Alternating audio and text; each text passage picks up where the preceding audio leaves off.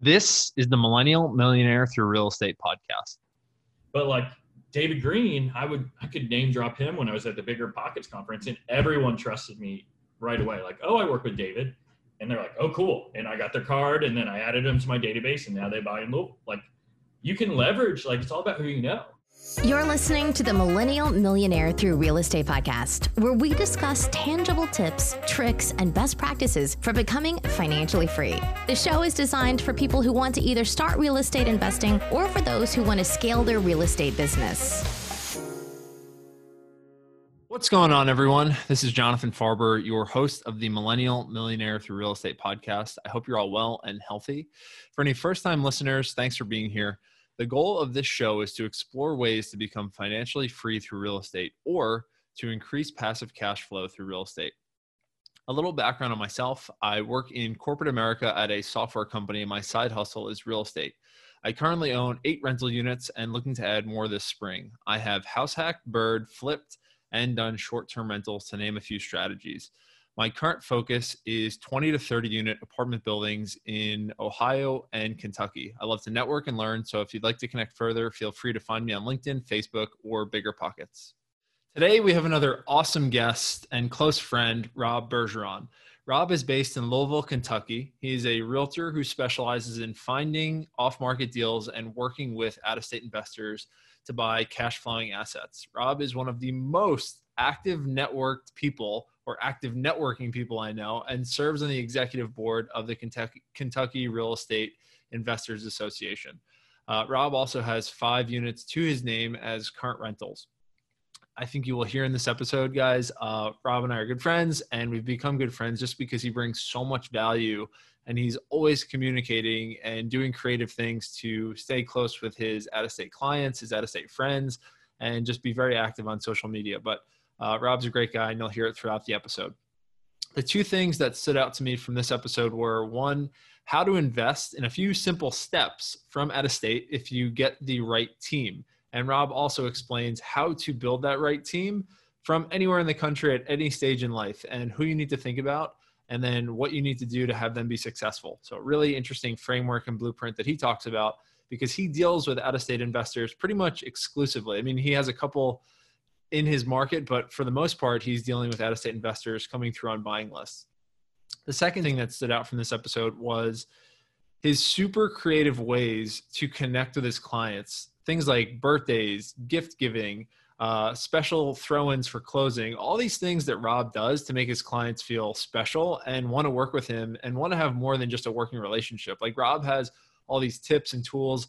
It can be for real estate, but just general business or networking or relationship that he uses to stay in front of people in a very fun, chill, casual way instead of being salesy or pushy. He is the furthest from that, and he's probably one of the most successful realtors that I've ever met. So really interesting strategies there. And I think you guys can take away a lot of the actionables about how to connect with brokers and clients in any market or field, but how he does it. Today's tangible tip is, if you are a podcaster, and as Joe Rogan just transitioned to Spotify, I know a lot of you guys are building the Spotify base up and you want to get your content out there. There is only room for 47 characters on your Spotify title. So why am I saying that? Use those 47 characters very wisely. I do some split testing with different titles here and there, but I, in the early stages, had some episodes get released where the important part or the catch or the hook of the title was missed because it was in maybe the 50th character or 55th. And when I would pull it up on my phone, you wouldn't see it. So my point is, you need to maximize what people are going to see in that preview, either on their computer or phone, while you have them. So just a little thing there if you're creating content and how to utilize the space that you have. So without any further ado, awesome episode today with Rob Bergeron. All right, Rob, welcome to the podcast. Oh, thanks for having me. How are things in Louisville, man? I've been following you, but what's the latest? It's raining. It's gloomy. This is so much more tolerable when it's nice outside, when I can sit in my hammock, walk the dogs. So it is gloomy. It's one of those great reading, fall asleep days. Yeah. Okay. Well, I was, as I do with most guests when we kick off, think back to how we first got connected. I don't know if you even remember this. We first met at BPCon. I do remember. Yeah. it was a meetup for like short-term rentals or something, but I remember you came in so much energy, and the listeners will feel this as they hear this episode. And if they ever get a chance to talk to you, which they should, but I just remember meeting you. I was like, man, that guy's got a lot of energy. He's bouncing around and he seems like he knows what he's doing. And then afterward, just following all your stuff on Bigger Pockets and Facebook and how active you are, and then seeing what you've done in the community. It's really cool. So I was thrilled for this episode. And then we've continued. I've been to Louisville and checked out deals there, and you're doing a lot of cool stuff. So yeah, man, excited to get going today. You mind just giving the listeners a quick background of who you are, how you got into real estate, and then maybe kind of bring up to speed with what your day-to-day is. Sure. So, well, I'm a realtor here in Louisville, but I'm from Ohio, and it's a big deal because they really care what high school you went to here in Louisville, Kentucky. And I went to public school in Ohio. I'm from this magical, quaint place, no crime, everyone's nice. And so when I tell people, oh, I went to like Springboro, they're like, oh, where's that? It's like, oh, Ohio, it's a public school. They're like, oh, not Trinity, not St. X. But so graduated from UK. Moved here because I had a couple friends. After I had this terrible job in Iowa, I cried 3 times. It was awful. I lived in a retirement community as a 24-year-old, and I was in charge of sales and marketing, and I paid off all my student loans, $48,000 in 8 months. But I was depressed, and I said, hey, I'm going home for Christmas, and I'm not coming back. Anyway, so I'm a realtor here, and I didn't know anybody, so I started advertising on Craigslist, and I got aggressive with it. So if you posted one ad, I would post 50, knock yours all off. Started working with this guy named Hampton Scurlock, and Hampton's like the man, everybody knows him. Started working with me because I was attentive, and he was buying these really crappy properties. Like I was on a team too, so I was making like $500 a deal. Wasn't worth my time, honestly, but I kept on doing it. Then everybody assumed they needed to work with me because he did. And then I was like, shoot, I've got to learn all this stuff. And then 6 years later, now that's like my niche. Mm-hmm. Okay, got it. So what was it like at the beginning? Like you said, transitioned into it. You were like a new broker. You were a new realtor, just trying to find your footing. Like what actions were you taking at the beginning specifically? Because you've built up such an interesting niche and such a big business now, but you were starting from scratch. It's not like you had this thing that you were walking into, this free blueprint or framework that you could just follow. You were just kind of starting, and now you've turned it into something. So like what were some of the steps or like process at the beginning? Well, a lot. I'm like a completely different person than I used to be. So basically I was a realtor, didn't really sell anything my first 3 years. I like made 30,000, 40,000, 40,000, like no growth. But then I partnered up with this girl named Katie No, and like think of like Topanga from Boy Meets World, and that's Katie. She's organized, she's attentive, she puts out a really pretty product. She's awesome. Well, after that, I started having some surplus money, and I was like, all right, I'm finally getting a sleep study. So I went and got a sleep study, and like 38 apneas an hour is considered like severe apnea. I had 78 an hour. So I was like double severe. And basically every 30 seconds throughout the night, I was waking up. So like I got a CPAP machine, started sleeping. Okay, Morningwood. That was a tell. I hadn't seen Morningwood in like 12 years. So honestly, if you aren't seeing Morningwood, you have a sleeping disorder of some sort. So as a male, it's a tell. So anyway, so I woke up and I was like, whoa. Anyway, so now I've lost like 50 pounds in like the last like year and a half, and like my energy level's up, and like I feel like I like articulate things better, and I process things. Like I have more puns than I ever did. And I don't know. So I always was energetic, but like I'd sit down and watch Netflix and like fall asleep in like a few seconds. So now like I have a lot more time to like process and hang out and get creative. And so partnered up with her, and like it worked out really well. And then I wanted to focus more on like the dirty investing stuff. So I went off and did my own thing.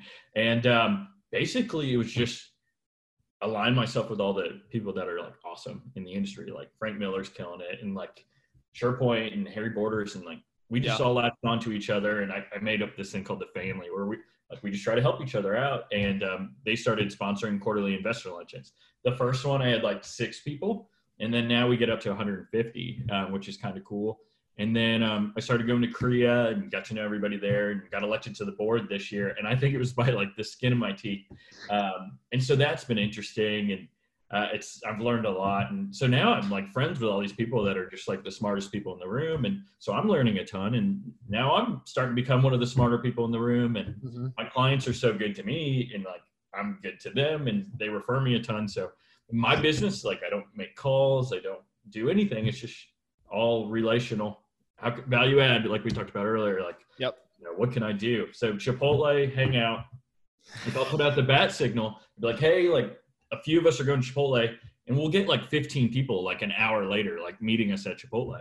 And it's fun. Like this community is like the coolest community. Everyone's well read. Everyone's listening to podcasts, and everyone's like so generous and like sharing information. Like it's cool. And I love being able to hook like my friends up, like Joe Worth, or like, I don't know, like saying, hey, I've got someone who needs someone to work with. Like, here you go. And like, I like building that web to connect people. I think it's awesome. 100%. And I even felt that vibe like overwhelmingly when I was in Louisville for the first time and went to a meetup, hung out with you, hung out with some other people that were just like there in the community. I probably met Joe at that time too, but just like everyone was so nice, but also educated and like savvy and doing stuff, and but also just like very welcoming. So it's like very interesting, cool, like part of the community. And a lot of people take pride, like more than I felt in different neighborhoods about like that community. So it was really interesting. And like, I can totally relate to what you're talking about just from like chance encounters of being there, but very cool. So like you get started in the business. I mean, I want to talk a little bit about the like realtor side of things and then like dig into the investor side of things. But sure.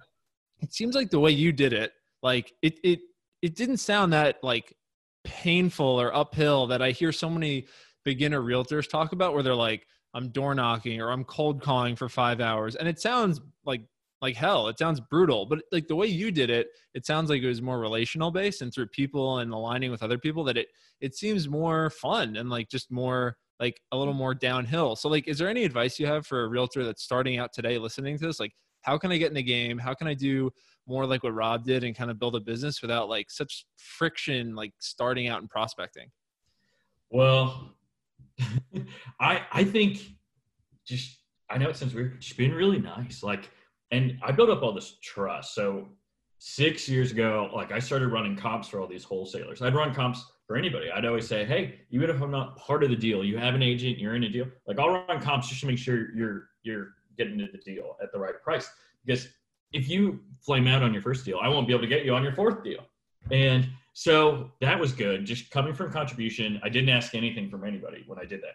And I would have it in like 5 minutes. You emailed me mostly because I didn't know anyone. I didn't have a social life. And so I would have it to you. And so like people, like they had to make decisions really quickly and they valued that information. And then, I don't know, I just came up with the ways, like the quarterly investor luncheon, like I invited my clients first and then I open it up to the public. So it's like kind of inclusive and like, it's like, we're a little like gang, I guess. And then, I don't know. And I have some like normal clients too, and they're awesome. And I don't know, it's just fun. Everything's relational though. I think value add, like I said, like running comps for everyone, like call all those, you drive around town and call all of those We Buy Houses signs and say, hey, I'm not really looking to buy, but I'm a realtor. I'm happy to run comps just to make sure you have the best numbers to negotiate with. And then they trusted me because if two of them sent me the same deal, I would say, hey, two of you are barking up the same tree. If you want, you guys can JD it and I'll put you in contact with each other. And if they both said yes, I would do it. But I would never share any of the deals. Like I could have gone after them as listings if I wasn't a jerk. And I never did that. So building up that trust was really important. That is a great tip. I've never heard of that, but like, and you know what, even thinking about it, being on sort of the investor side of things, it doesn't jump out as something that would like help people, but so many people get stuck because they don't know the comps of something or they don't know how to find them. They don't want to look them up. So like, that's such an easy value add thing you can do for someone that just, oh, okay, he said he was going to do it. He did it. And now he's not trying to snake me out of a deal. So like value add, and then you're just present and you're very good at building relationships. So like it probably adds up over time. So like just with that, Rob, I don't even know if I asked you this. How long have you been doing this in the Louisville market? I've been a realtor for 6 years, but I think the last like 3 years have been like a good realtor. Because one thing that's good about working with me is like now, like I don't sell a lot of like $500,000 houses, like maybe some like multifamilies that price, but so no one deal's ever going to make or break me because I have so many little deals going on. So I'm never going to keep my clients in like a bad deal. Like if they don't feel it, like I don't pressure them at all. Like some agents, if they're selling two $500,000 houses a month, like they're going to do everything they can to keep those deals together. And like, even if it's to the detriment of their own clients. So honestly, I wouldn't work with new realtors now that I'm not a new one. But honestly, if you're starting out, like a new realtor has nothing but time. So if you need someone that's going to show you those West End houses or, like run comps, like right. Because you're busy now, like you have a ton of things going on. So like, and we'll get to that of like what you're doing now, but like you've expanded into so much more than just like the broker side of the house and like now just connecting so many dots. But I want to go back to just like when you first started actually investing, because another thing I'm sure you see a lot, and a lot of realtors in just general, they don't actually invest in real estate. And I think one, it hurts their credibility a little bit, and they don't work with investors. So like they say they can, or they say they will, but like you stood out to me as being that much more credible from the beginning, because one, you invest in real estate, and two, you primarily work with investors. So for you, how did you decide to jump in to actually start investing in real estate? And what did that first deal or two look like when you decided to get in there? Well, first and foremost, full transparency. I'm a PEMDAS guy. Okay, we'll go from the timeline. 6 years ago, terrible realtor, didn't make any money for 3 years. And then I was like, all right, well, I'm not going to start investing until I buy my house. And so I bought a house. I bought it for 130, tax assessed at 146. After repair value was 185. So then I was like, I'm going to rehab the house. This is one of my most recent mistakes, still making it right now. I was like, all right, I'm only paying cash for the entire rehab. And so in between the furniture and everything, I'm out like $100K in last year out of pocket. So I only have one investment property, and it's a 5-plex. And we got it for $240, but it cash flows $4,100 a month. So I'll be able to pull my money out in the first 2 years really easily, safely. Mm-hmm. But I'm excited. This was supposed to be the year, like business is fine and it's great, but I thought I was going to double up this year. And so I think I'm going to do things way different than most people. I know this isn't the question, but I think I'm going to buy a $50,000 house cash and then just take the cash flow and then just buy 4 of those like every year. And that's what I'm going to do. And then that way I don't know. And then I can borrow against those if I want to do like a big commercial property. But I think that's like, because I don't like my clients thinking I'm competing with them either, like snaking deals, because why wouldn't I buy it? That's the first thing I would think. So I partner with people. So like I just got a call from a guy named Itay. He's from Israel, and he's starting to invest in our market. Just left New York City, moved to Louisville, has some friends who invest in Cincinnati, and they own like 100 doors there. And he's like, well, hey, like we'd really like you to join us. Like they want to give me an ownership stake in the property just to get first dibs on a multifamily. And I was like, sure. So the idea is you own a little piece of everything. I won't have a say in anything, but I like the idea of just creating residual income as long as I'm bringing in enough. That's really interesting. Yeah, that makes total sense. But also like not competing, and they know that you'll have a pulse on the market and what you're doing with also like the wholesalers and stuff and just tracking deals every day. Like that makes total sense. So that's cool. But not to say, guys, I am investing. So my buddy Nick Pesco, I reached out to him, and he is a programmer, and he created my Louisville network for me. So the Louisville network. What that is, Rob, for those that are no clue what that means. It's super cool, guys. So okay, so what I did is I have this really cool mailing list, and I have a lot of out-of-state investors. So I already have a pretty good mailing list. But then since I had built all that trust with all those wholesalers for the 6 years, I signed an NDA with each wholesaler, and then they sent me their buyers list. And so I had all these buyers lists coming in, and I combined it to make one master list. So my buyers list is 4,000 people in Louisville, and then like out-of-state investors looking to buy here. So now they go and submit their assignable contract, and then it gets put on the website, goes out via text. Then I add a CMA. Then it goes out to the mailing list of 4,000.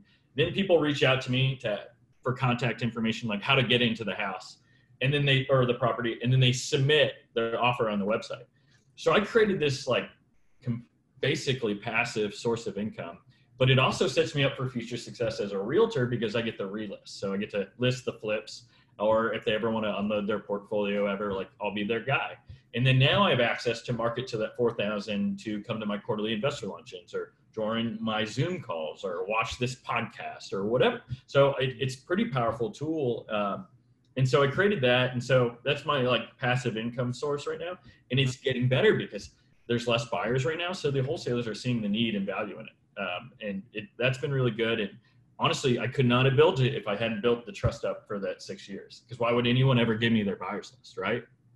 I've never heard of anyone building or putting something together like you did, but it makes sense because it's value add for both sides. Mm-hmm. They're going to have more exposure to all their deals, and you're going to help move the deals, and you can do both parts. So it's like, I only charge, and I'm the same price all the time. So like, I'm not getting rich on one deal. It's more, I have to do a high volume to make any kind of money. So I charge $2,000 per deal, and it's only if it sells. So really there's no risk involved.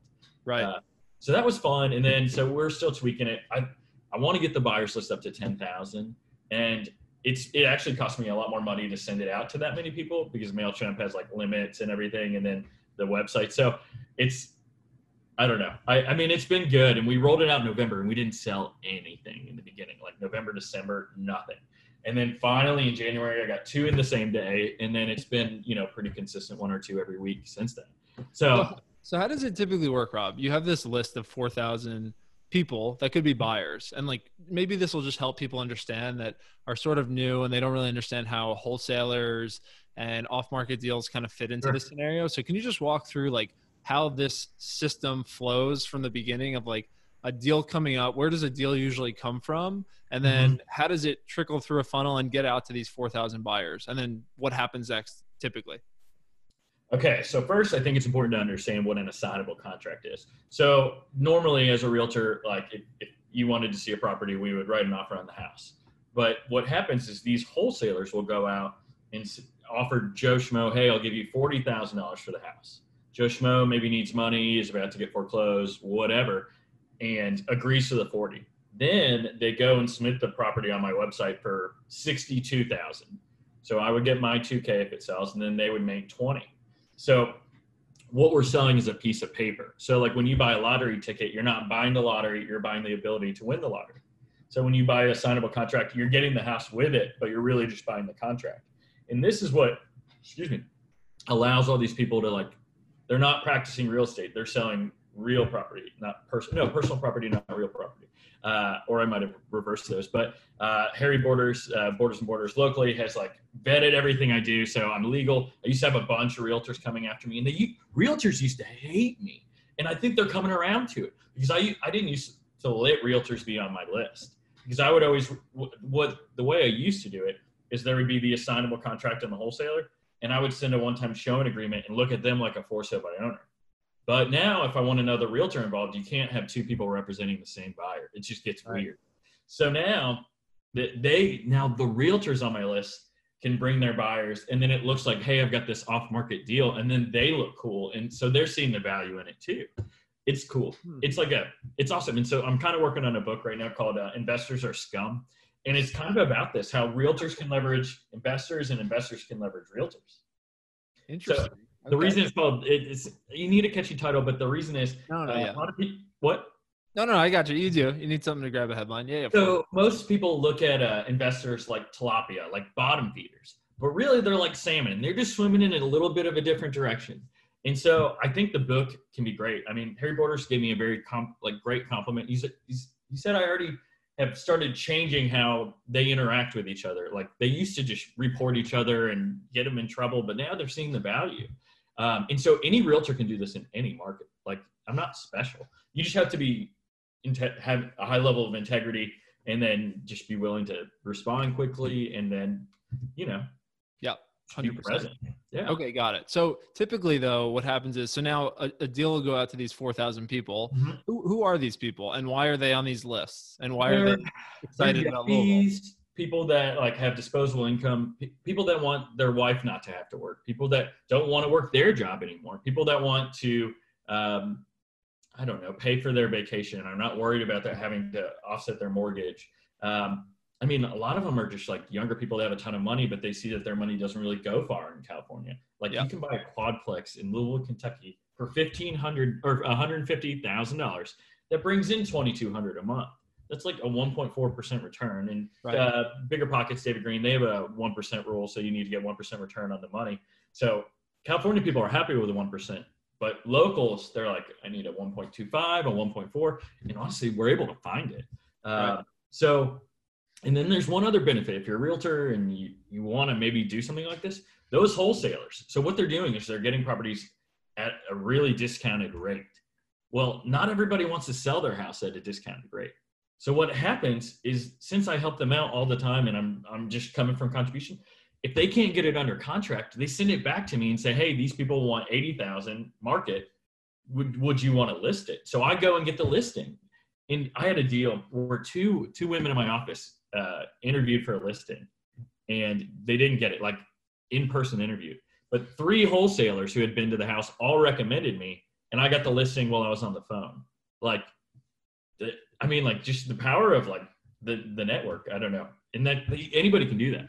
Yeah, 100%. But again, I haven't heard anyone do it like this. So it's really interesting, but it gives what's cool about it is it gives both sides a very easy way or easy access to deals or to get things transacted. Like, the wholesalers obviously want to find as big a buyer's list as possible. And the people that are out of state, they want to find as many deals as possible. So combining both sides, it is mutually beneficial. I mean, it does make it a little more competitive, but at the same time, maybe they wouldn't have seen those deals anyway. So it's like, why not? That's the thing. It's like, and I control the process too. So I'm really like all about transparency. So I literally, I don't put them in contact with each other. I keep them separate, like the buyer and the seller. But I take screenshots and copy and paste them. So everything, there's no gray, like there's no uncertainty. They all know exactly what the other one's saying. And I let them know that too. Like, just because there's some people can be shady, and if you're transparent, like no one can ever come back on you. But the other thing that's really important for these out-of-state investors is you have to have the infrastructure. Like, you have to have that great property manager that's going to kick butt. You've got to have, 4 or 5 GCs that they can send out there to get bids, FaceTime them so they can take a look. You have to have great inspectors, great title. I mean, you have to have that infrastructure. Like, if you don't have that, like, it's hard to buy anywhere out of state. Yeah, 100%. So let's talk about that for a sec, because when we met, I was full-time in New York, and that's still my primary, but tons of friends there that are in their W-2 jobs. I had a little bit of maybe a lucky or different type of experience that I lived in North Carolina for a couple of years, and then I was just house hacking every year. So kind of got exposed to it. But when I came back, and then even my friends that are still there, just so curious, and they don't know how to get in the game from out of state. They don't know where to start, but this seems like maybe an easier way for someone to get into the game out of state, because one, there's opportunity for off-market deals. You're getting better returns, and there is this infrastructure that you talked about. So can you talk about like how you see the relationship going with out-of-state investors that you work with, and like how an out-of-state investor that's listening to this can maybe consider getting into the game if they're just on the sidelines right now?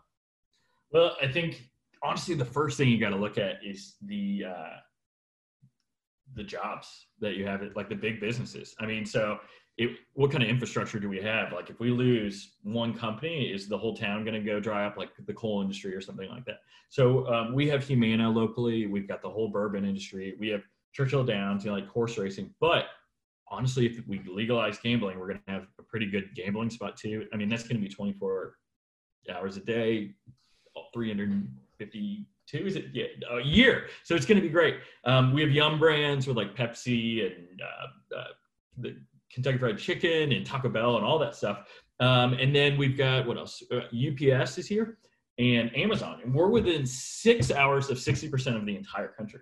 So we actually have some of the freshest seafood out there. And then there's this weird thing going on with like storage space between Louisville, Cincinnati, and Columbus. It's becoming this thing. So there's rumors that maybe we might get the Tesla bid for their trucking industry, because, we're centrally located. It'd be a great place to just save some time, I guess. So we have great infrastructure. There's nowhere to build in Louisville. So property values are going up. So you can expect $7,500 to $10,000 a year in appreciation, which is awesome.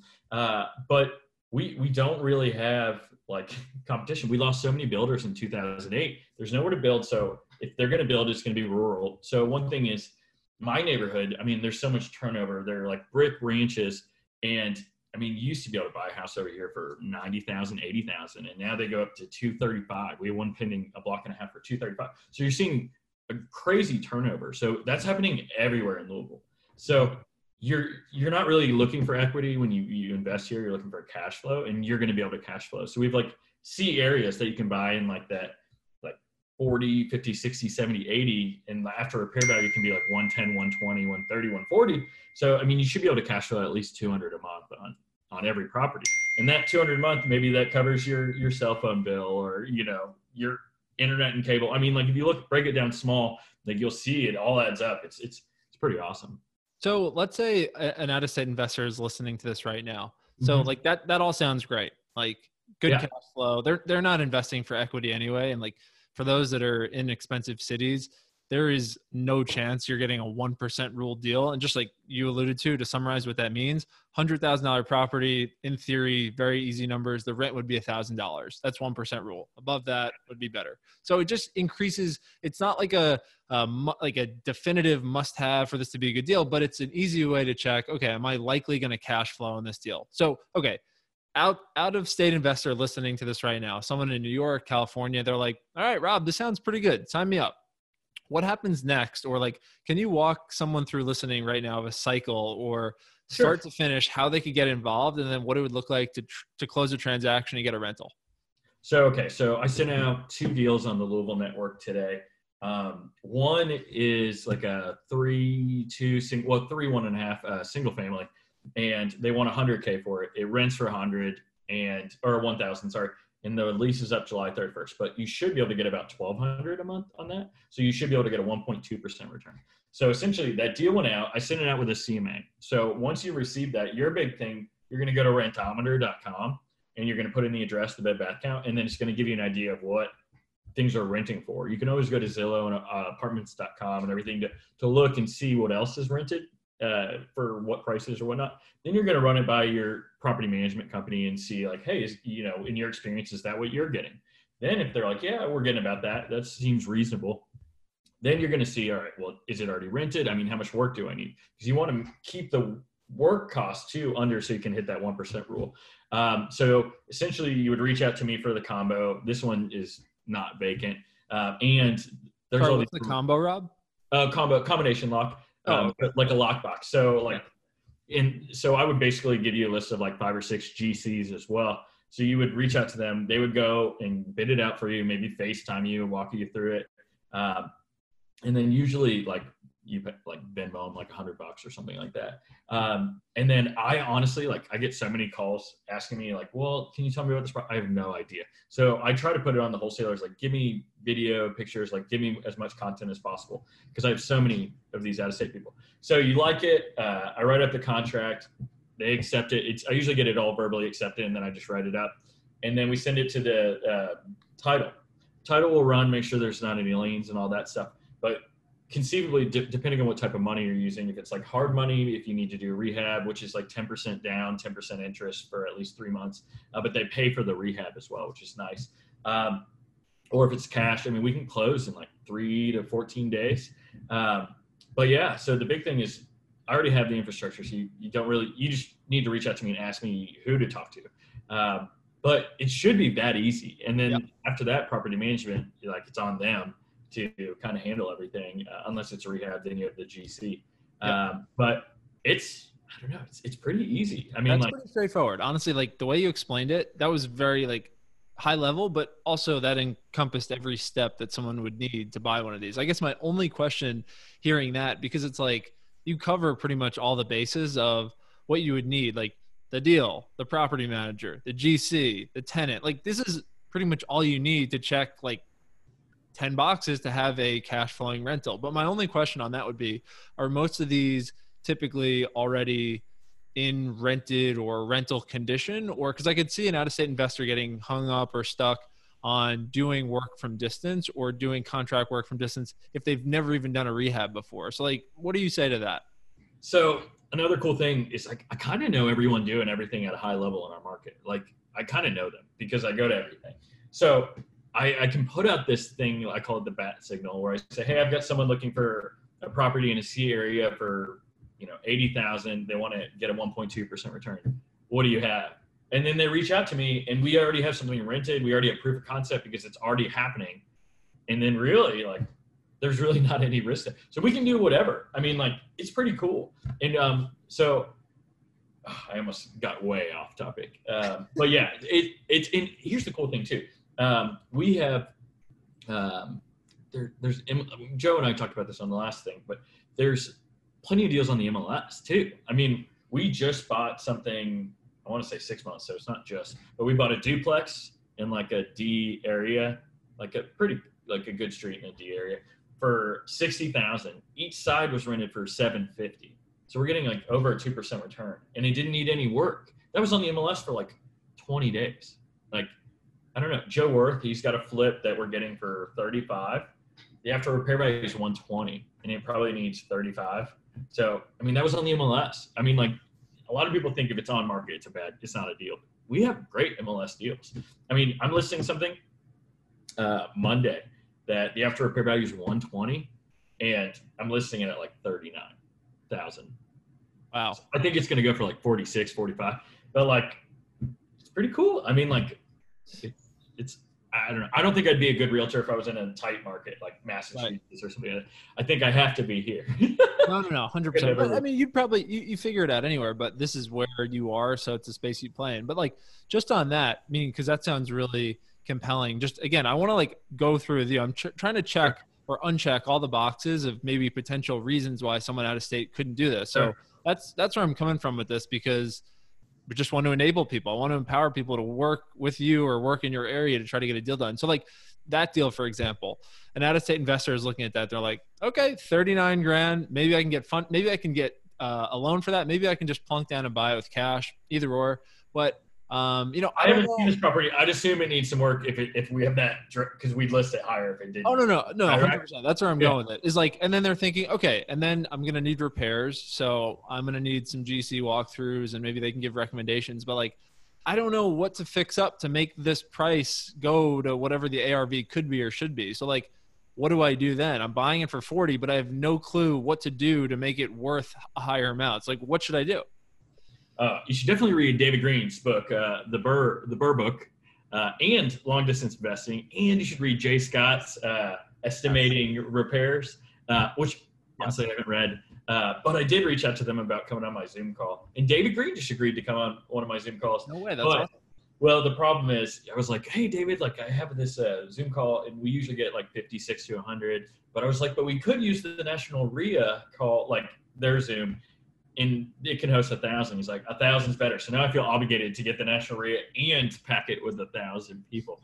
So who knows? I'm working on it. But no, and those are resources I would do. I mean, the areas you're going to be buying, if you're looking at cash flow, you're going to be in a C area. So you really don't need like granite in a C area.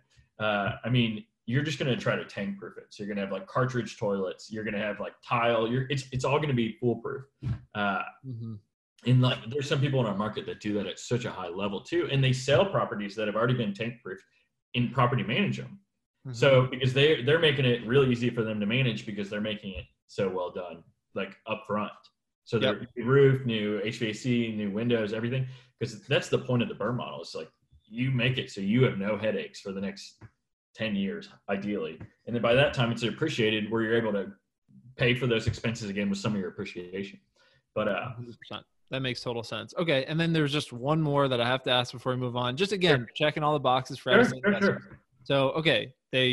Through that type of approach, they can figure out what to fix up or not fix up. They can get educated on it. They could talk to the contractors in the area who can tell them exactly what type of finishes you need to match the setting and maybe be a little above it to get good tenants, whatever. Yeah. That's all good.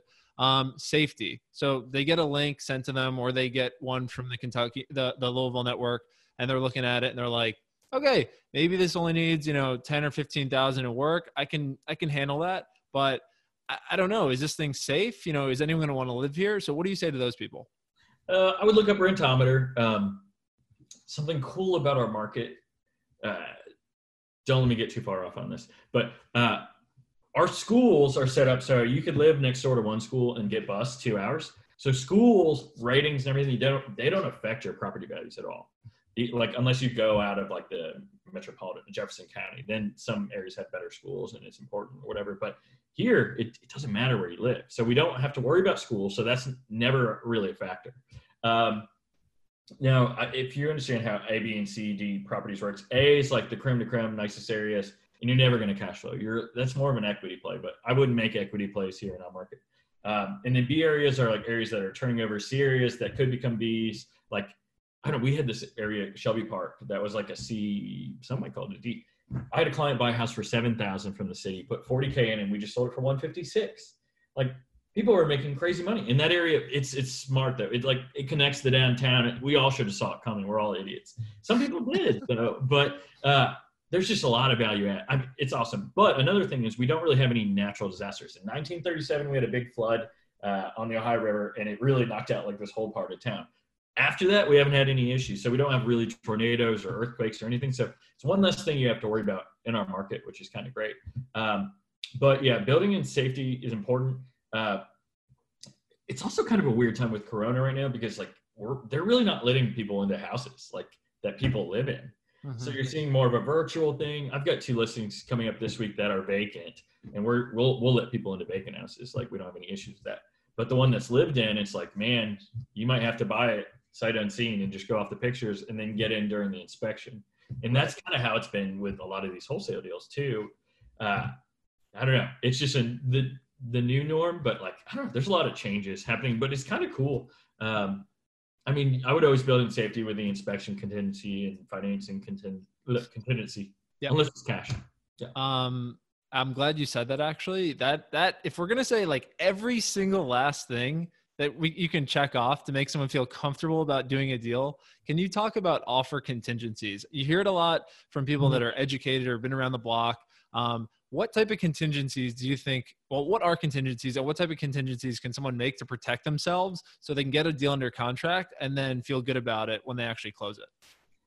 Okay, so I'm speaking just strictly for Kentucky right now because Indiana is crazy. So if let's say you wanted to buy a house on the MLS in Indiana, so you write an offer and then you have an inspection, you're like, oh wow, this house is not great. You are required to present a repair request. And if they agree to it, you have to move forward. Here in Kentucky, if I have a licensed inspector go through, I don't have to disclose if we liked it or don't. I could just say, hey, we're not doing it. And a licensed inspection here could be a termite, which is $50. So you could always just get a termite inspection, have your GC go through and be like, not a great fit.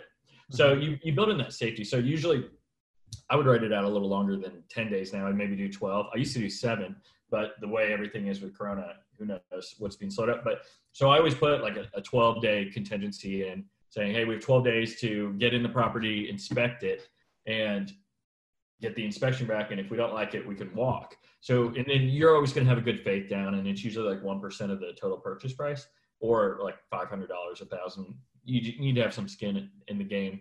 But it's funny, the wholesalers, they have a bunch of different contingencies. Like upon the approval of my business partner, they probably don't even have a business partner, but they put that in there and they can legally walk on a lot of stuff. So you got to be careful. I mean, what you accept on your end. But yeah, I mean, what I think our market's going to be especially nice in like the next 3 or 4 months because people are able to pay their rent right now, but who knows how long that's going to last. So there's going to be people that are selling off one house to pay, like, cushion the rest of their portfolio. So you're going to see some movement. I don't know. I think our market's going to rebound. We're just so insulated. We always say we're slow like a turtle, slow to rise, slow to fall. Whereas like the East and West Coast are predicated so much on equity. So it's just kind of scary. And that's why there's so many investors that are looking to invest here. I mean, taxes are ridiculous in New York and California, and then they're doing rent control. And I mean, fortunately, we're not really dealing with that. But it's pretty crazy. I love what Oregon did. Sorry, I'm so ADD. Oregon just made every single family home there a multifamily because they had such an issue with finding working class people to like work at the hotels, work at the gas station, everything, because they were getting pushed out so far. And then they're like, we'll just work here. So it's a big thing in like Seattle and Toronto and everything. So every single family home's a multifamily. So they can literally just throw a carriage house on. They already have the zoning for it and they can rent it out or they can split out. A single family, it's kind of smart. I think it was a really good move. Interesting. Did not hear that, but that's interesting. Okay, yeah, cool. Super cool. I'm glad you said that though about the inspections because that's something that I think there's just a lot of gray around, and depending on who you ask, you get weird answers.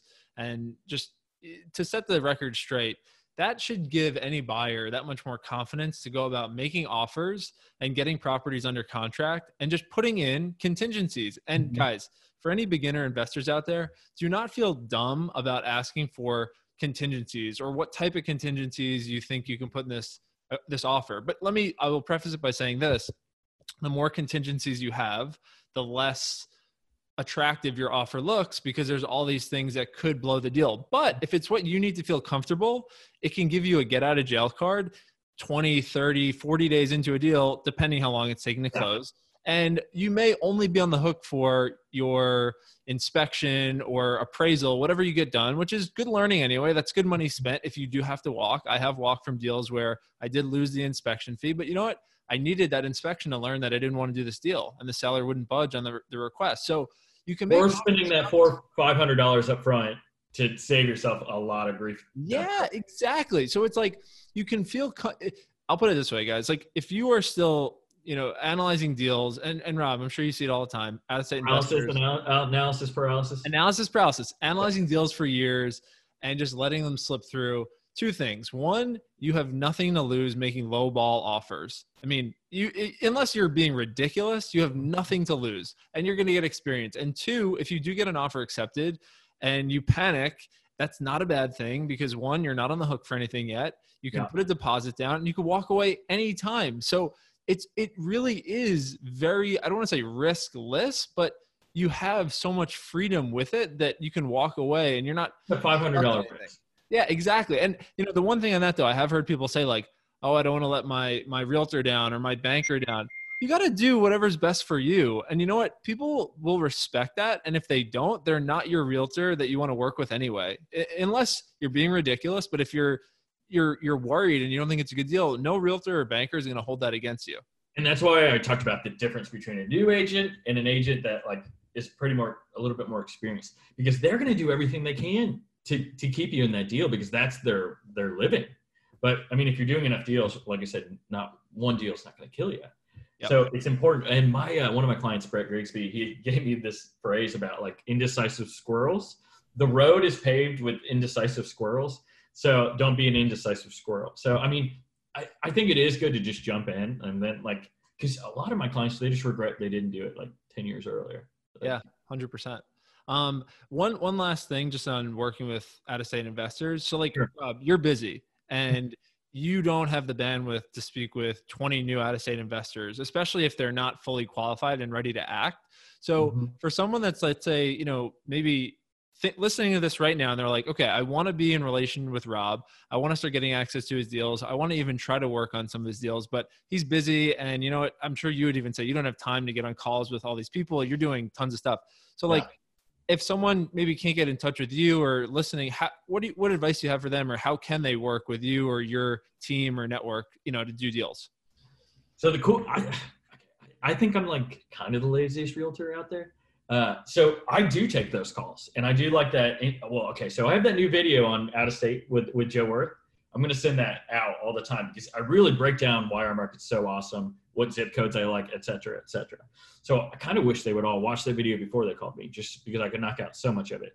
But I have the same call 4 or 5 times a week. I tell the same story, have the same jokes. I just don't want people to I want people to empathize and relate to me, because I think it's fun, but yeah, it gets repetitive a little bit. But the big thing is, once I'm on that call with you, I find out what you're looking for, what you want. I set you up on a commercial drip, an MLS drip. I send you a link to the Louisville network. Then you can start analyzing the deals. I'll introduce you to the property management, all the GCs, everybody. So you have all the tools to analyze every deal. And so if you see one you finally like, then you reach out to me. Yep. And so I think I have 10, well, I wouldn't say 10,000. I have at least 1,000 fishing lines out right now. And then randomly, so that's why every day I wake up what deal's going to happen? Because someone's getting an email this morning and oh, this one's good. So I don't know. It's never a waste of my time. It's easier right now because I have nothing to do. I have a link in my email signature and kind of all over the place called You Can Book Me. And you click on it and my schedule's tied to it. So if I'm busy, it blocks out those times. But so anybody can schedule a time. I don't know. I think it's fun, and I don't know, but it gets to be a lot sometimes, because it's someone hears about Louisville and then I get so many calls in 1 week. Right. And that's okay. Tangent. That's how I got started with working with David Green from Bigger Pockets. Mm-hmm. What is your relationship with David, or how did you guys connect? Okay, so shoot your shot, guys. I've got 2 good shoot your shots stories. Please, love this. I'm real aggressive about posting what's going on in our market, like all the time. Like if I see something that I think is interesting, I'm like, hey, this new beer garden is really going to improve property values over here. And then, or hey, according to statistics, if you get a new coffee shop within 1 mile of your house, it's going to increase your property value by 10,000. There's a new coffee shop going in this part of the city. So I do that. And then, so instead of having to tell my clients individually, I just started posting it in one spot. So all these people were listening to Bigger Pockets, and David never even mentioned Louisville, but everyone heard Louisville. So I picked up 9 new clients, 8 from California, 1 from Illinois in 1 week. So finally I was like, how did you hear about me? And so I reached out to David and I said, hey man, you generated a ton of business for me and you didn't know it. So I went out to California and I hosted a happy hour with them in November, not this past year, but the year before. So I brought property management, title company, a lender, and I brought 37 million in off-market properties, like REITs of assignable contracts. And it went well. And can I say that? Dave said, hey, everybody here thinks you're full of shit, because they didn't believe our numbers. And so Reynolds, one of the title attorneys that I brought out there, I was like, Reynolds, tell them about your townhouse. She bought it. And 3 years later, she made like 56K on it, like in equity, just from sitting there. Like, and people didn't believe it. Like, we're getting 30% returns. Like, to get like a 1% or a 10 cap, like they would have to, they couldn't do that anywhere in California. They would get like a 5 cap in Compton. And he's like, so they couldn't believe it. And so I picked up a ton of business from going out there, and I still talk to him. He sent me the Burr book and everything. And so he sends me about 2 or 3 referrals every week. That's awesome. Yeah, there was one other shoot your shot. What was that? Okay, so this one's a little weirder, and if you're not from Kentucky, you won't get it as much. But there's this website called Kentucky Sports Radio, and it was this little blog started by Matt Jones, and it was just a blog, and it had the word radio in it, which is kind of funny. But it grew, and it's getting like about 200,000 clicks a day on this blog about UK sports. And so they have this radio show, and it's the #1 most listened to radio show about Kentucky basketball and sports just in general. And it's every day, 2 hours, 10 to 12. Well, the co-host is this guy named Ryan Lemon, and he's an agent in Lexington. And I was like, shoot, I'm going to reach out to him. Everybody's tuned into him every single day. I was like, I'll just introduce myself. So I was like, hey, Ryan, you don't know me, but I'm a big UK fan. If you have anybody looking to buy in Louisville, like I'm happy to help. And I sent him a couple of referrals for Lexington. Well, everyone knows him. So for every referral I send him, I'm getting like 5 back, because people reach out to him from all these random counties, and no one had reached out to him. No one had reached out to Dave Green.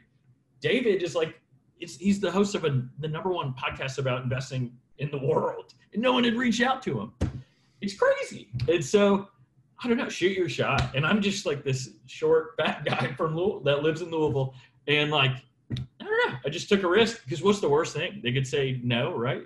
100%. Nothing to lose. I love that, man. I can relate to that 100%. So those are 2 awesome stories. And I didn't really know how you and David kicked off, but you have nothing to lose. So that's just awesome, man. And then leveraging that. So one thing I talked about is, I'm on the board at CREA now. So our local REIA, and we've got like 730 members. And like I said, I barely got voted in. I guarantee it.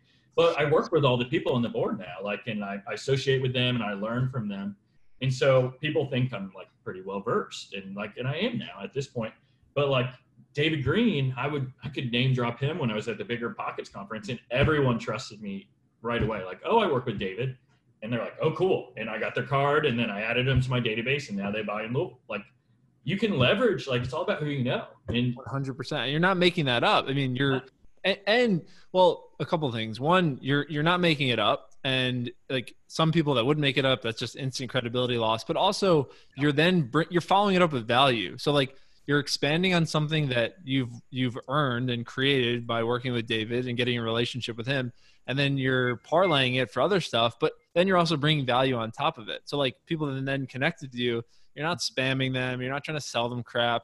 You're just literally trying to bring them deals, connect them with stuff, and then be a resource for them if they want to invest in Louisville. So it's like why not? And I think it's not that big of an extra step, but the amount of business that comes from it for you, I can't even imagine.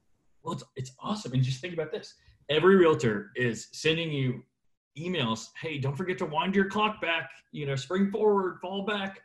And like, no one gets any of those emails from me, nothing. All they're getting from me is like, hey, here's a potential deal. Go take a look at it if you're interested in that zip code.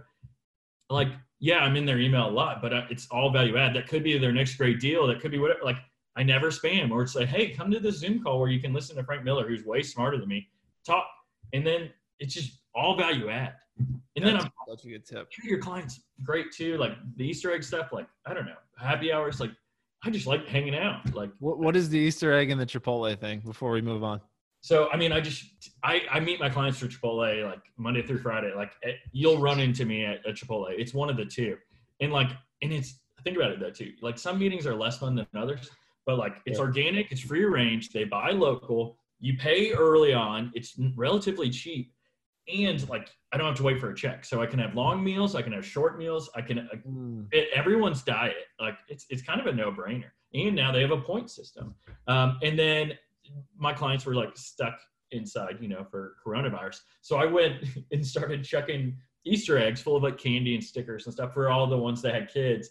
And then I put like my favorite beer out in front of theirs and then ran away. Like, I didn't even tell them it was me. So some of them won't even know that it was me who did. But in areas that were like in like more like hip areas, like I told them because I didn't want them to think random people put candy for their kids out in the yard. But no, but like just staying. And I did a post about, so I had this rule and I'm not sticking to it, where if I buy a record, I have to get rid of a record. And I didn't. So I have 10 records I was sitting on. So I did a post like, hey, who has a record player? Post your address. And then I went and dropped off the random records at their houses that I used to enjoy. And just like little small things. It doesn't cost a lot of money. I handwrite birthday cards for everyone's birthday. I mean, I don't know. I think that's important. It's like all these little things that they're easy to do, they're easy not to do, but they make such a big difference. And like people, they remember it.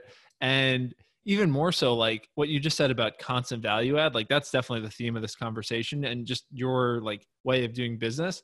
Like if you're sending someone an email, like you're never even like asking them to do something. You're just, oh, here's some value. Like no ask, like no sell, no nothing, like take it or leave it.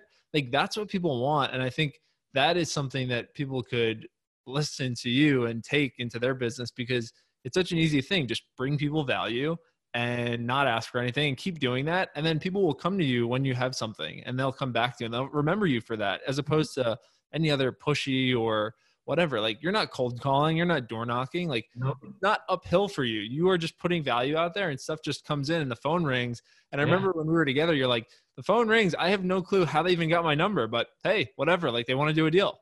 Yeah. And it feels good. And like, it's kind of stress-free. Like I never know what my day is going to hold. And that's kind of cool too. Like some days it'll be packed. Some days I won't have anything, but you don't stress. Like if you're not prone to stress, like it's a really cool lifestyle. I've got, I guess 2 little baby life hacks. One, do the you can book me thing in the bottom of your email signature, because if you make yourself available to people, like they'll actually talk to you. Like people like build you up or like want, like think that like, oh, I'm going to bug them. Well, if you tell me we're going to talk at 4:00 the next day, like I can brace myself for a 4:00 call. So, but another thing that I do, and people know that I do this now, so anybody can do this, but on birthdays, I don't put happy birthday on anyone's like Facebook.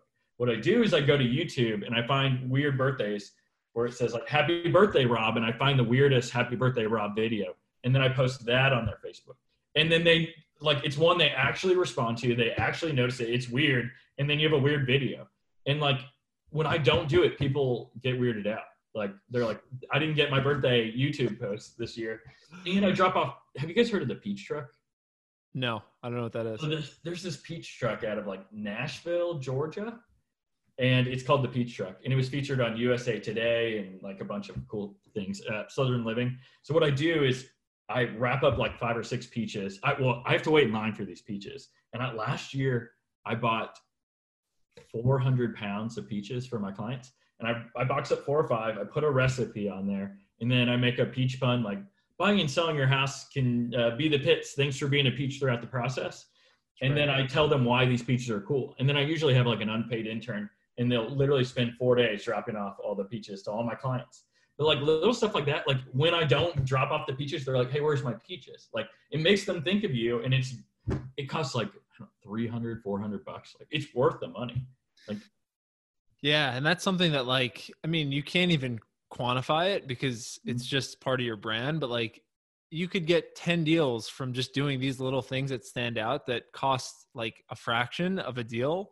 And they're just like time and energy. And like that a deal could be like 10 or 20 grand. And this is costing you maybe like a percentage of that, tiny. So it's like a no brainer, but it's worst comes to worst, you were nice. Like you did something nice. I feel good when I make other people feel good. Like I love connect. I don't know. It's just, I don't know. It's easier to walk through the day when you're just like, just being so nice and trying to be nice. And I don't know. 100%. And I didn't used to be like this. I used to be a piece of crap. Like I'm just sleep apnea getting cured was like game changer. Yeah. So what's going on in your life that's like holding you back that you just don't notice? Like go address it. How did you know sleep apnea? I mean, I think you kind of gave one example of how you found out it was fixed. After the fact. How did you know before? Because maybe people out here right now, this is a random thing that. Well, I would fall asleep like instantly. I would fall asleep at red lights, train stop. I would fall asleep sometimes. Like my friends called it my superpower because I would be asleep. I would fall asleep playing video games. Like I'd be talking to them on the phone and be just asleep. Like, and like.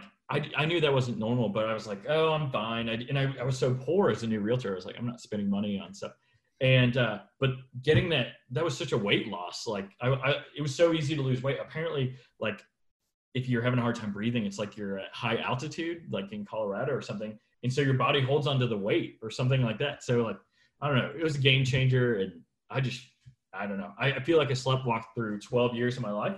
And now I'm like making up for lost time. Like I could have been such a better student. Like, I don't know. Yeah, definitely. 100%. No, that's okay. That's a random thing. I haven't really heard that one before, but maybe there's someone out there. I can't imagine anyone doing that and going through life and then not getting it checked. But if you are, maybe go get it checked. Maybe you get it checked. Maybe you're thinking of it and you just didn't notice it a long time ago, but yeah, it's a real thing. Yeah, I did a post about it like that, the morning wood.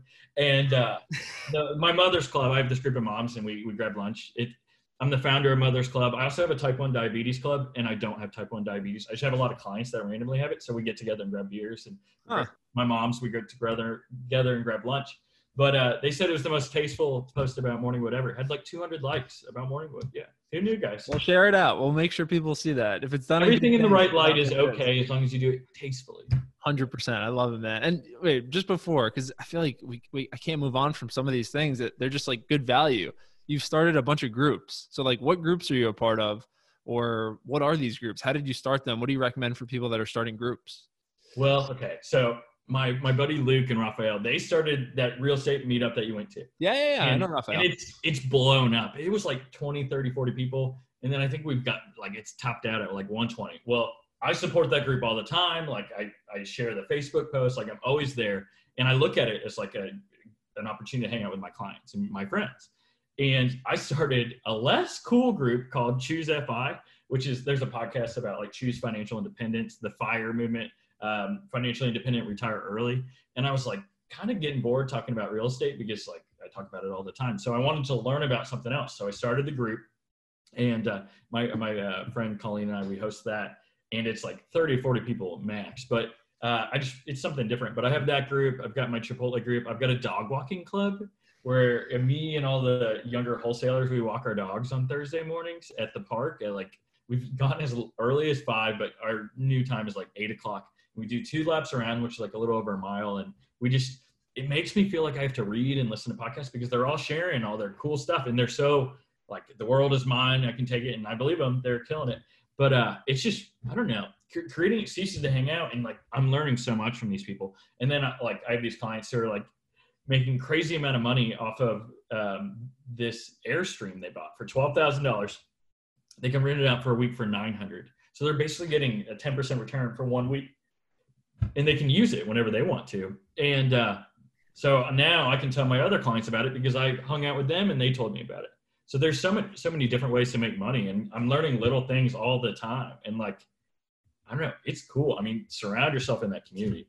So Rob, I can't move on now before asking something else, because you brought it up, because these wholesalers, right? Like, so I think we have a pretty good idea of what your day-to-day is. Like, you have these amazing funnels and this outreach and value add constantly, and it's bringing a lot of deals, and then you're transacting a lot of deals. And maybe we could just touch on real quick of what your like current day-to-day and your businesses are. But for these wholesalers, you're with them and you're talking to them. A lot of people listening to this and just in real estate today, that they're maybe trying to take in some of that marketing themselves. So like, you're friends with a lot of wholesalers. So what tips or advice do you have for someone that's looking for off-market deals if they're looking to do marketing directly? Like, any tips from these wholesalers of how they're finding their deals? Well, each market is different. Like right now, I guess Pennsylvania and like Illinois, you can't even wholesale anymore. You have to get like a realtor's license to do it. Like, so there's legislation happening in certain states. But like they do direct mail to like probate. You know, if someone, you know, some of them will track like the obituary, some of them will track for pre-foreclosures. I mean, driving for dollars, just driving around looking for houses that look a little dilapidated.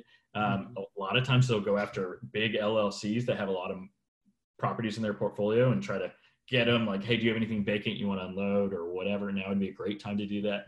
I don't know. They go after for sale by owners like on Zillow, and I don't know. They're doing like all kinds of stuff. Deal Machine, maybe that was the other one. You know, we were talking about that a little bit. You don't have to spend a ton of money. Like everybody thinks like you have to spend money and make money. Yeah, you don't have to. You can just spend a little bit of time. Like I picked up a sign. I had 3 closings this week, so I had to pick up 2 signs, and I saw 2 houses, and I sent it to my friend that I think we're going to do a little bit of business together. And I was like, hey, here's the address in the house. Like, and it took me 2 seconds, and now we'll just shoot him a handwritten card, and then we'll keep doing it to like 30 houses for like 6 months. And then, you know, probably get 3 or 4 deals from it ultimately. If not, I'll get the listing at least, and then I'll put that money back into the business and scale it. I mean, I don't know. These side hustles are kind of cool. I mean, Rachel Richardson, I was just sitting through, Luke and Raphael did a virtual one, and Rachel Richardson, who we used to work together like a long time ago, she had a list of like 28 ways to create passive income. Wow. She brought up 2, and I was like, those are really good. Like, why isn't everyone doing these things? So check out her book. She has a book called Money Honey. It's really good. And then she has a new one. I don't know what the new one's called. I'm blanking on it. But Money Honey, I mean, it was the #1 bestseller on Amazon. She killed it. Wow. And she works with Raphael, or she just? No, she was just on their call. She actually just moved to Arizona recently, but she's got about 35 doors. She used to work for Bosszilla, is what she was saying on the call, and just decided like needed to get out of that situation and create a better life for herself. Cool. All right. I got to check that out. It might be good to bring on Rachel Richards. I can give you her contact. She would be great for this. All right. We'll get her on. Okay. That's cool, man. All right, Rob, I feel like we could go for a long time, man. You got a lot of just like great nuggets, but just for the sake of your time and to try to tighten things up a little, you mind if we just we have a little rapid fire wind down, just talking about this stuff. So most of these are the same, but I have one episode for you. Actually, my brother said I needed to ask this talking to you. What is your favorite Chipotle item? Okay, so I'll just tell you what my bowl is. So I found out brown rice makes me fart, or brown beans. So I go light white rice, light pinto, or brown beans, or black beans, sorry. Then I look at the meat and I look for shiny. Whatever one's the most shiny is probably the most fresh. So I pick that one and usually do double meat. Then I go, wow, it's been a while since I've been able to sit and go through. I go tomatillo. I do corn, sour cream cheese, lettuce, guac, and it's like a lot, guys. So I try to split that over 2 meals.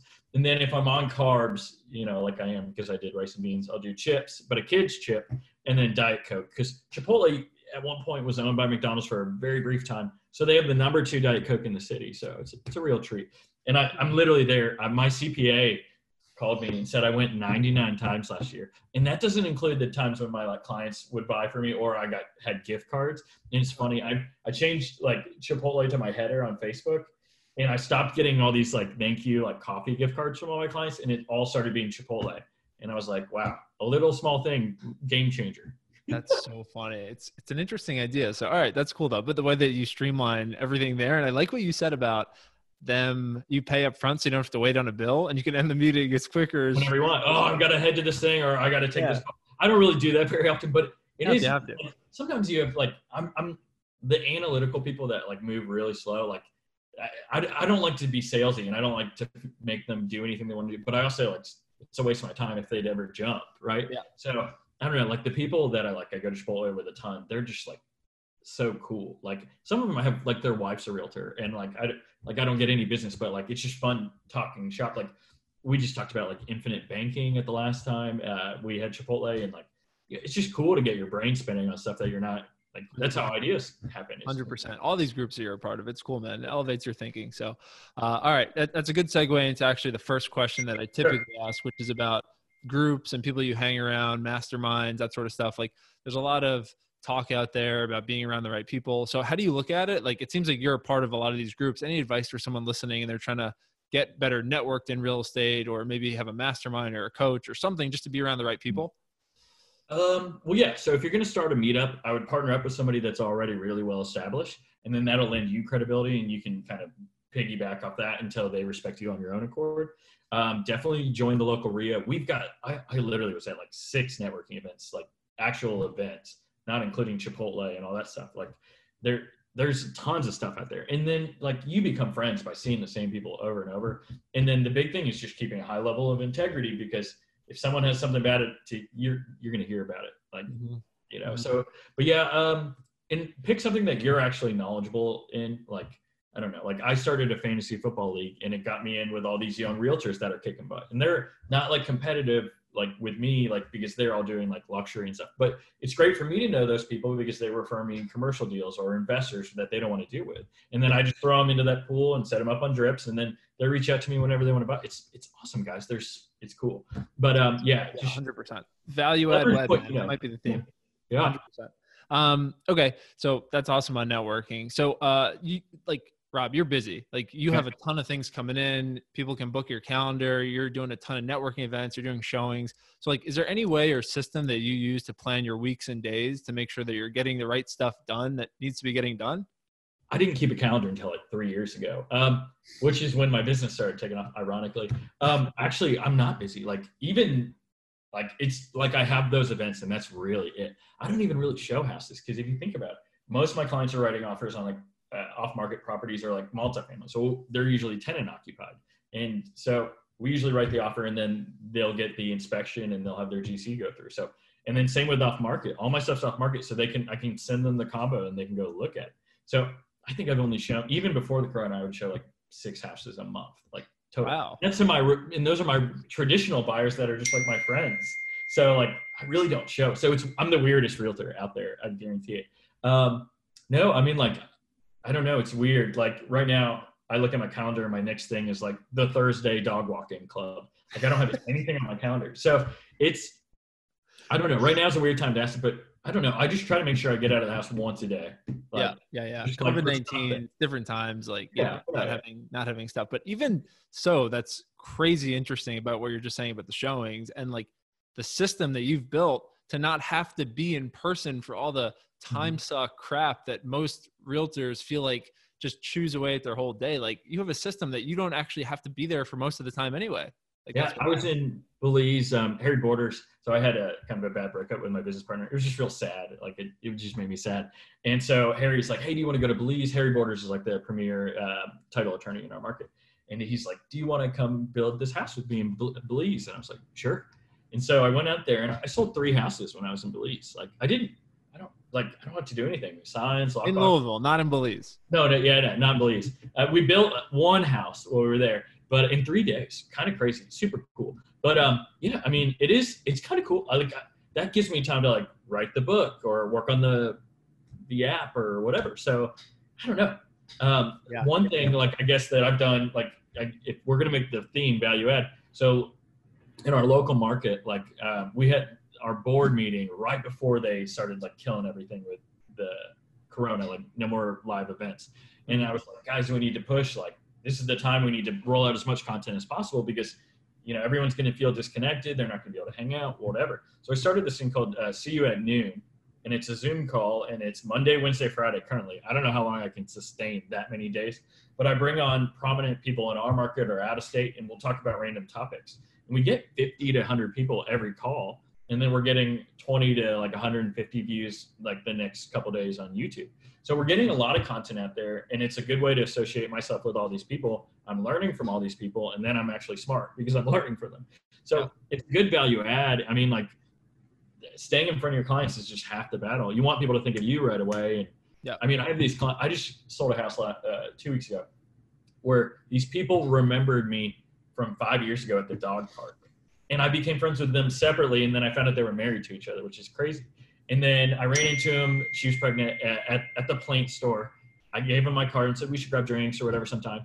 And then they referred me their brother, or one of their brothers, brother-in-law too. And like, that was from 5 years. So like, you just got to open yourself up to connecting to people, I guess. Yeah, I think that's important. I forgot the question. 100%. No, you crushed the question. All good. All right. So you have these big lists. You have a lot of deals going on. You have just a lot of things going on. So are there any apps, tools, CRM, softwares that you use every day to manage all this and stay organized? My buddy made the Louisville network. Honestly, I'm on Reddit all the time. And I subscribe to like the Louisville subreddit, and I try to just know everything that's going on around town. So I read the newspaper. I actually like subscribe to the newspaper now, but I go to all those websites, and I do it 3 times a day. I like go through and look and see what the new stuff, because if people will check my page if they think I have some value add. So I try to create as much great content as possible. You can't always say, oh, I sold 3 houses. I still say that because you want to show evidence of success, but it's a balance, right? Let's see. I'm on Reddit. What about a CRM? You have one? I don't use one. I mean, like, really, it's just, no, I know, man. It's really, I've got the mailing list, and I just mail out to for the off-market deals. So that's my database. But I have a assistant that like tracks my current deals and what's coming up and all that stuff and sales. And so like I'm very not your normal realtor. You know? I cannot. What do you use for email? I use Gmail, and I have a Google like a domain like for all that stuff. But I use the You Can Book Me thing has been really powerful for my business. I don't know. And then you're using MailChimp for your mailers. Is that linked to Google Sheets or something else? It's connected to some. Well, really, I just downloaded everyone's. Oh, sorry, nugget for new realtors. Every morning when I first started real estate, I would go on LinkedIn and I would go to people you can know, and I would click until I couldn't find someone within 10 seconds. So count down 10 seconds, and I would do that every day. And you mean adding people? Yeah. And then that helped me build my database of 1,200. And so you could start marketing to them as like normal people. So it's just an easy way to build your database. Right. I'm so weird. No, it's really interesting because I think what it's showing people is you don't have to be as conventional and like, okay, here are the steps you take as a realtor. Like you can build these other systems and these networking things that it becomes, I think about it a lot more like this, Rob. Like you're doing a ton of marketing and brand building instead of sales. And that way the phone rings for you instead of you having to make the phone ring or call people. And it's like, for some people, they could be amazing at what they do. They just don't like picking up the phone and cold calling. That doesn't make them bad at what they do. Yeah. It just means maybe they'd be better if the phone rang and they were creating a brand and marketing like you're doing, and then they can bring value to that many more people. So that's kind of, I think about it like marketing and sales. You've just done an awesome job marketing. So that's the difference. Well, that's very kind of you to say. No, but seriously, like it is. And you're putting a lot of value out there. So it's just, it works. So no, anyway, it's all good, man. And tools and stuff, it's good. Hey, people need to know. Sometimes you need tools, sometimes you don't. All right. You touched on ways you stay educated. It sounds like you have one assistant. What are the main tasks? The question is typically around like virtual assistants or leverage or assistants. So what's the main purpose or help that she brings you? So David Green, I had this really great talk with him, and he talked about how he leveraged so much. And so I'll write the offer. I'll do the repair request. I don't touch the deal at all after that. Like I don't do anything else. Like you always talk to my assistant, like for anything. Like and then that keeps me free to answer the phone when someone needs a comp or whatever. So I just try to make myself available all the time, which means I get bored too. But like I call people and make them talk to me too, like my friends. But yeah, she doesn't really do that much for me. I pay her like $1,000 a month and a bonus if I hit a certain amount of sales. Yeah. And that's it. And I don't ask a lot for her because I want her to be happy. Like she has a normal job now as well. She works for a nonprofit, and we get along really well. How'd you find her? And I also heard you mention before, I don't know if this is like part of your like team or your system, but unpaid interns. Is it like, guys, or this was one of the smartest things I've ever done. So I've had like 3 interns. I made my last or 2 interns ago, I made them sign me up for every internship program within 200 miles. So every university program, so I get so many applicants. So I too, now I give them to my clients, my wholesalers, like, hey, I've got a few interns that I can't take. Do you want them? And I give them their information. I give them to other realtors. Like, so now I'm a value add to all these random people. Oh my God. Yeah, it's That's really awesome. Cool. And it doesn't she put you on lists of what colleges that if they need an internship, you'll give them one for real estate and kind of show them the ropes? Yeah. It's and it's free. Is that how you found your assistant now? No. So one of my close friends, her name's Teresa Wallace. She was too close to my friend Colleen, and she didn't want to work with her directly, but she knew that we were hiring, and so she referred. And like we get along so well. Like today, like yesterday, like I talked to FaceTimed with her while she was on a walk, and I was in my hammock. She's like, I should probably get one. So I sent her one that like an hour later. So she'll have it tomorrow. Of course, it's raining, but like, and I do that for all my clients too. Like I send them. They mentioned they like the hammock. So I've sent like 4 hammocks out. Today I sent out 2 backyard. I sent out 2 hummingbird feeders to 2 of my friends and clients as well, because they mentioned, I put up a hummingbird feeder yesterday. I said, day 1, no hummingbirds. We'll keep you posted on Snapchat. And they're like, I can't wait to follow this. And then I said, I want to follow theirs now. So I sent them the bird feeders too. Like little small thing. Like if you can do something nice, just do it. Like 100%. And that's, Rob, that's the theme of the whole episode. One last thing just on the assistants. Like, does she have access to your email? Is she emailing on your behalf, or is she just helping you with like poll comps or like whatever? She can watch it, but she doesn't ever email from my email. Got it. More like administrative stuff, scheduling. She handles everything. Like, so I never know anything about my deals because she's handling it all. I mean, she gets better reviews than I do. Like, people love her. She's so cool. She's awesome. All right. That's cool. All right. That's awesome. Good deal. So we're kind of just in the final stretch here. Last 2 or 3 questions. What are some fun things? It seems like you've touched on a lot of stuff, hanging in the backyard in the hammock. I have clients over in the hammock all the time. I have like a solo stove. We just sit up there. Like Joe Worth was here. It's been months now, but we were there for like 4 hours just talking, spitballing. I don't know. Like, and think about this. When you have these groups, you're only working with people that are similar to you because they have similar interests. So you really like working with everyone you work with. Like, and then the out-of-state people, I never really know who they are. So it's like, I don't know. So every day is kind of fun. Like, You said it earlier. It really actually, it struck. You're just working with your friends because you get to do stuff with people you like and have like interests all the time. So that's really powerful, but that's not something a lot of people can say. It's funny. Like after starting doing this podcast and now doing right around 50 recordings, that answer I've gotten more when I ask people what do they like to do for fun. They say, I actually like what I do. But if I asked most W-2 earners that, they would never say that. So it's just like, it's eye-opening. It's cool. So love to hear it. You're in a lot of places. You're on social media. What's the best way for people to connect with you, learn more about you, or interact with your content? I want to work one more thing in real quick. Sure. And it's not about that, but I want to tell you about this day I had. So I rolled out the Louisville network late November, and 3 hours before I rolled out the Louisville network, the day before, my former partner said she was switching brokerages, and I was like, okay, that sucks. My brokerage fired me. I was at Keller Williams, and they let me go 3 hours before I rolled out the Louisville network. They're like, hey, we think it's cool, but we really don't understand how it works.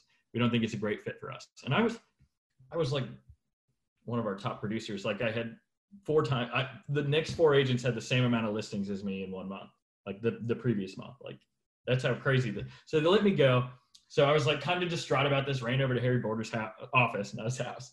And like, I was like, this is crazy. He's like, that's insane. I can't believe they did that. And so I go and I'm hosting this happy hour with 60, or I was hoping for 50. We had 65 wholesalers at this happy hour. And I like used it as like a badge of honor. Like, guys, they don't know what we're doing. We're disrupting the market. Like, they let me go. They hate you guys. Like, all this stuff. And then I was supposed to have like 4 of my best friends from like childhood were coming in that night. So I was fired. I hosted the happy hour, rolled out the Louisville network. Then I had the Korea holiday party. And I thought this was one of the coolest things I've ever done. I bought a bunch of Hawaiian leis. And anybody that had referred me business, bought with me or sold with me, I gave them a lei at the front door. And then they got to drink on my tab for the whole night. Wow. So one, they're at a holiday party, they're wearing leis, and people are like, why are you wearing the leis? Oh, well, my realtor, is buying my drinks tonight. So now I'm showing value added. I'm showing everybody around who is their agent. And like, I just thought it was in my tab. I was willing to spend a lot more money. It was like $400. I was like, why don't I do this every meeting? But think about this. And then I ended up having like 40 people in my backyard because my girlfriend at the time invited everyone to my house. I walk into my house and my house was being renovated. The whole kitchen was gutted. I didn't have like walls were taken down. It was just so much in one day. Like, it was crazy. But like, I was like unhappy. Like, I was like, I'm worn out. But like, that was such a good day, like in the past. But sorry, I just really wanted to, like, thinking differently is just, go for it. That's awesome. Seriously, like, you've got a knack for marketing and doing these different ways to incorporate marketing and networking and brand building that I'm telling you, people can learn from. So it's cool. And thank you for sharing that story, because even something like that, like these little gestures, they add up so much over time and people remember them and it builds your brand. Like, it would be hard for me to imagine someone from California or New York looking to invest in Louisville and your name not coming up. And that means something. So like, that right there is value add and brand building. So really cool. No, I appreciate you sharing that story. Oh, it's my pleasure. And then one other thing that any young agent can do is anytime there's a charitable like thing on Facebook, I always donate every time, because it pops up on my feed and I want people to know, like, I'm not all about making money for myself, and I want everyone to know I support the people that support me. So it's a small thing you can do. And like, you always put your sales content out, like value add, like showing that you're giving back. I think that's really important. Mm. And I'm in charge of raising money for our local charity for Korea. So, I mean, just giving back is really important too. And like, we were before all the Corona, we were doubling how much money we made last year just by a few small tweaks. It was, anyway, sorry, that's all. No, that's awesome. Yeah. Great tips. No, seriously, great tips. So the last question of the show is pretty much just a value add question. But before we do that, I'm just curious, because you started in kind of 2, it sounds like, increments. You started 6 years ago and then things really changed 3 years ago. What advice would you give to yourself if you were to start out again today, knowing what you know now? Partnering up with that girl, I mean, my former business partner, was really great because she provided that structure, like systems, like making our product look prettier. Like, she was amazing at that. So that was a good business move. So maybe sometimes partnering up, and then once you get your own feet under you, you can do your own thing. But that was big. The sleep apnea getting treated was really big. And then like by partnering up with someone, it freed me up to go out and be with people all the time too. And then I found out how I learned how I like to network and market. And then became like the person I wanted to be, I guess. Yeah. Yep, so 100%. Okay, cool. Last question of the show, Rob. I think it's in alignment with the way that you network and go about relationships. It's all about being value add before value ask. So I'm sure you get pinged all the time, virtual coffee, maybe mentorship, maybe you can help me. Is there anything right now that you need help with, or you're working on that you should be doing, that if someone reached out to try to bring you value to start the relationship the right way, it'd start off on the right foot? Yes. Okay. So I put this burden on myself, which is fine. I made it. I like it. I like doing it. But I need more content for my Zoom calls. I'm doing it Monday, Wednesday, and Friday. That is a lot of people to bring on. So if you have a special trade or trait, like real estate, or like, protecting your money from Uncle Sam, or something like a weird niche, like we just did how to invest with whole life policies. Like we've talked about the BRRRR model. I mean, we brought on local experts. I don't know. So if you have a super cool niche, like reach out to me, because I'll put you on there and you'll provide a ton of value to a bunch of people, and you can get in front of my audience, and they're all so cool and they're all so nice, and people ask great questions. And then what else that you could help me with? Nothing. I don't know. No, that's a good one. 100%. And I'll reach out to you. I mean, we'll talk after this. There's a couple of people, but that's an easy one, man. And as far as getting content pushed out, yeah, that's a cool thing you're doing. So, all right, Rob, this has been an awesome episode, man. I know we went over, but you just brought it, like so much value, so much actionable stuff that, I mean, the goal of this show is I want people that are sitting at home, or maybe W-2 people that are trying to get into the game, maybe in an expensive area, just trying to think about how they can invest in real estate, try to maybe get a little more financially able, maybe get a little happier if they see something. And you really just, you're debunking it that people can't invest out of state, or how they can, or just what the steps are. So just want to say thank you for one, coming on, two, for putting all the content out that you are, and just kind of being the value add person. So before we hop, anything that you just want to say is kind of a parting word, or just call to action for anyone listening? No. Well, I'll think about it. But if you want to reach out to me, my email is rob@roilouisville.com, rob@roilouisville.com. And I'm monitoring that all the time. So yeah, and happy to help with anything. And I can run comps in like other markets too. So if you want me to run comps on a deal you're doing somewhere else, like I'm happy to do it. It takes me like 3 minutes. Gosh, what was I'm trying to think of like the best book I've like that really made me feel, The Go-Giver. I mean, yeah, you got to read The Go-Giver. Cause then like, I mean, coming from contribution, it's just like, it's powerful. It's really cool. And then when you help other people, people want to help you. And then like, you find out how you can help other people, and then you feel good. Like you're always feeling good. You're walking around feeling great. And that's why this is driving me nuts, because I'm not learning what other people need and how to help them. And you know, it's too much alone time. But yeah, read The Go-Giver. And then just be good to people around you. All right, Rob, you killed it, man. Thank you so much for coming on. Best of luck in 2020. Good luck with COVID-19. Maybe I'll see you next week. But yeah, let me know. I'm down. All right, bro. Be well. Great seeing you. Take care. See you guys. All right. Hey, you millennial millionaire. Do you want more? Then head to the Millennial Millionaires Through Real Estate Facebook group, where there are tons of step-by-step walkthroughs, tools, templates, and free networking to help you achieve financial freedom through real estate. And if you want Jonathan to help you personally reach your goals, then feel free to set up a one-on-one call in the link below, or message him on any social media platform and apply to, work with Jonathan.